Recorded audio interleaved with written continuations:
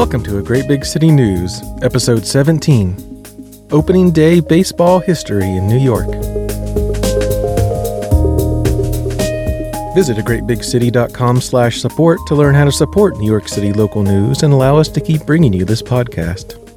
If you are a New York-based business and would be interested in sponsoring our podcast, visit agreatbigcity.com/advertising to learn more.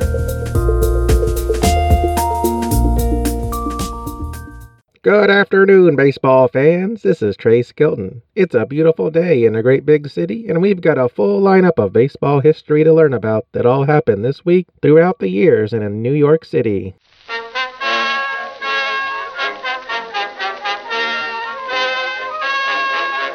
"106 years ago, on April 9th, 1913, the first game is played at Ebbets Field, a new stadium in Brooklyn for the team that would be renamed the Brooklyn Dodgers.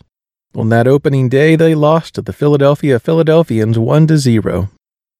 The stadium stood at Bedford Avenue and Sullivan Place, just east of Prospect Park, and was used by various Brooklyn teams until 1957.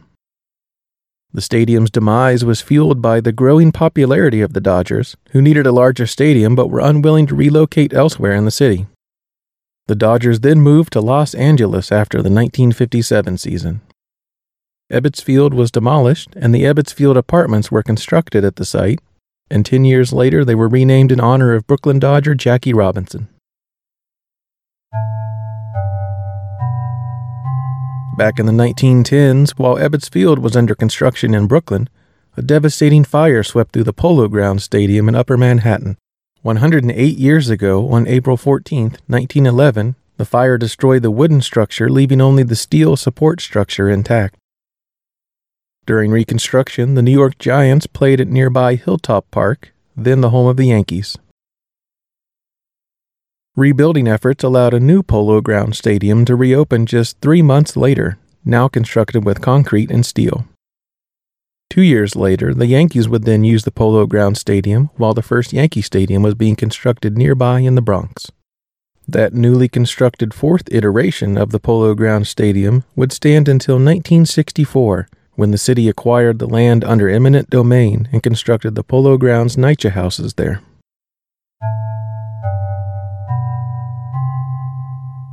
While the Yankees were temporarily using the Polo Grounds Stadium along with the Giants, the original Yankee Stadium was being constructed in the Bronx.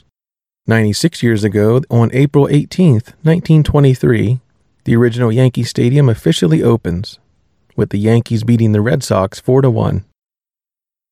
The stadium would close for renovations in 1973 and reopen in 1976, and the final game was played in 2008 as the Yankees moved to their new stadium nearby, and demolition of the old park was completed in May 2010. The site of the former stadium is now a public baseball diamond named Heritage Field in McCombs Dam Park. It was also 10 years ago this week, on April 16, 2009, that the newest Yankee Stadium opens across the street from the previous stadium built in 1923.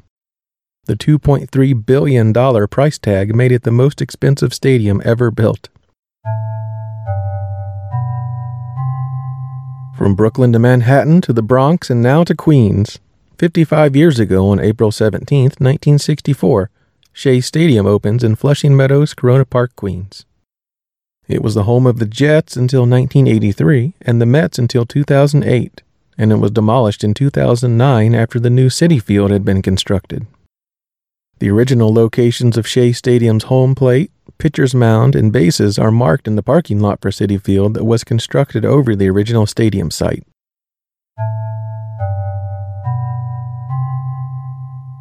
Another bit of Dodgers news will hit on April 15th, Jackie Robinson Day.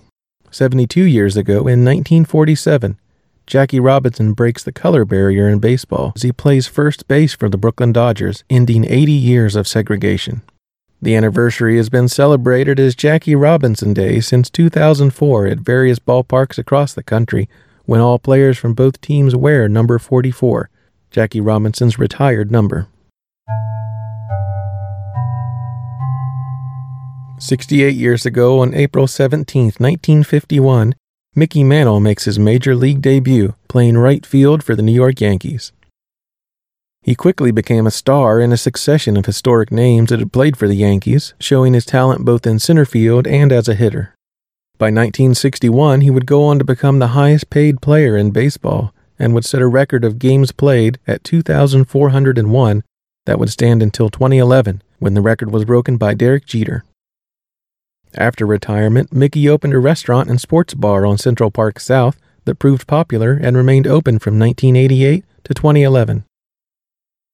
In recognition of his accomplishments, Mickey's uniform number was retired from use on June 8, 1969, on what would become known as Mickey Mantle Day. The season's already off to a hot start in 2019, with the Mets taking the top spot in their division with 9 wins and the Yankees holding second place with 6 wins. So now let's take a quick look through a few more events that were happening outside New York stadiums. 115 years ago, on April 8, 1904, Longacre Square is renamed Times Square after the New York Times. The Times wouldn't move into the new headquarters until 1905, but their investment in the area led the city to rename Longacre Square Times Square in their honor. The Times would move to the new headquarters between Broadway and 7th at 42nd Street, but would then move to larger offices off Times Square just 8 years later in 1913. Times Square, the former center of the city's horse carriage industry, is now the most visited place in the world, seeing over 131 million pedestrians yearly. 153 years ago, on April 10, 1866, the ASPCA is founded in New York City, becoming the oldest animal welfare organization in the United States. The organization exists to give a voice to vulnerable animals and began at a time when workers would beat horses in the street and dogfighting was conducted in the city. The ASPCA has only grown over the decades, and in addition to their rescue efforts, they also promote legal protections for animals, provide spay and neuter services, run animal hospitals, and place rescued animals through adoption centers. 114 years ago, on April 12, 1905, the Hippodrome Theater opens at 6th Avenue between 43rd and 44th Street. With 5,300 seats, a stage large enough to hold 1,000 performers at once, and an 8,000-gallon glass tank that could rise from below the stage, the Hippodrome Theater was a marvel of the modern theater scene. The original building was closed and demolished in 1939 and was a vacant lot until 1952, when a new 19-story building was built on the site and renamed the Hippodrome Building in honor of the original theater.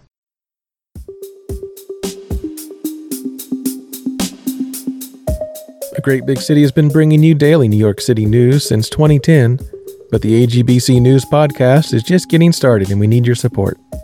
A Great Big City is built on a dedication to explaining what's happening and how it fits into the larger history of New York.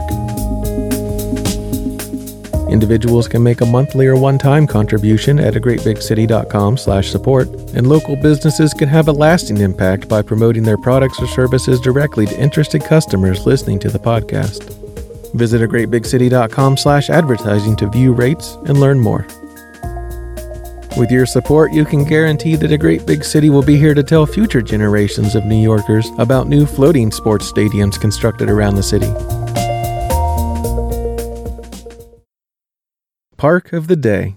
Checking the parks database at A Great Big City, there are at least 6 parks or city areas named in honor of Jackie Robinson. The Jackie Robinson Community Garden in Harlem, Jackie Robinson Park in Manhattan, and Jackie Robinson Park in Brooklyn, Jackie Robinson Parkway in Queens, Jackie Robinson Playground near the former site of Ebbets Field, and Jackie Robinson Recreation Center in Manhattan's Jackie Robinson Park. Coming up this Monday, celebrate Jackie Robinson Day at the Jackie Robinson Recreation Center on Monday, April 15th from 5 p.m. to 7 p.m. at Bradhurst Avenue and 146th Street in Sugar Hill. The event will include arts and crafts and information on the history of baseball. Call 212-234-9607 for more information, or visit the link in the show notes. And now let's see if our robot friend can knock one out of the park on the concert calendar. This is the AGBC concert calendar for the week of Thursday, April 11th. Less Than Jake, Mest. and Punchline are playing the Liberty Bell Rock Soft Concert Cruise on Sunday, April 14th. Foals, Omni, and Preoccupations are playing Brooklyn Steel on Sunday, April 14th. Susto, Francis Cone, and Illiterate Light are playing the Bowery Ballroom on Monday, April 15th. Telekinesis, Sontalk, and the Royal Arctic Institute are playing Music Hall of Williamsburg on Tuesday, April 16th. Priest and Gurr are playing elsewhere on Tuesday, April 16th. The Claypool Lennon Delirium is playing Brooklyn Steel on Tuesday, April 16th. Broods are playing Irving Plaza on Thursday, April 18th. Nick Mason's Saucer Full of Secrets is playing Beacon Theater on Thursday, April 18th. Copeland, From Indian Lakes, and Many Rooms are playing Gramercy Theater on Thursday, April 18th. Actor Observer, Semaphore, Sparrows, Tree River, and War Park are playing the Kingsland on Thursday, April 18th. True Widow is playing Brooklyn Night Bazaar on Thursday, April 18th. The Coathangers are playing Music Hall of Williamsburg on Thursday, April 18th. Children of Bodom, Summoner's Circle, Swallow the Sun, and Wolfheart are playing Irving Plaza on Friday, April 19th. Hatebreed, Cro-Mags, Fit for an Autopsy, Obituary, and Terror are playing PlayStation Theater on Friday, April 19th. Black Lips, Quintron, and Miss Pussycat, and Wooing, are playing Bowery Ballroom on Saturday, April 20th. And The National is playing Beacon Theater on Monday, April 22nd. Thanks for listening. Find more fun things to do at agreatbigcity.com/events.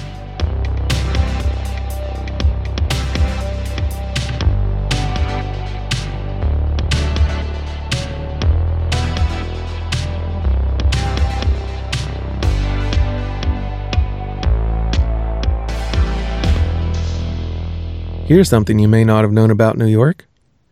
Brooklyn is the most populous borough, with an estimated population of 2.65 million in 2017, and would be the third largest city in the United States after Los Angeles and Chicago. Extreme highs and lows for this week in weather history: a record high of 96 degrees Fahrenheit on April 17, 2002. And a record low of 22 degrees Fahrenheit on April 13, 1874. Weather for the week ahead: light rain throughout the week with high temperatures falling to 58 degrees on Wednesday. Thanks for listening to A Great Big City. Follow along 24 hours a day on social media at A Great Big City, or email contact at A Great Big City with any news, feedback, or topic suggestions. Subscribe to A Great Big City News wherever you listen to podcasts: iTunes, Google Play, TuneIn Radio, or listen to each episode on the podcast pages at agreatbigcity.com/podcast. If you enjoy the show, subscribe and leave a review wherever you're listening. And visit our site to see show notes and extra links for each episode. Thanks for being part of A Great Big City. And play ball!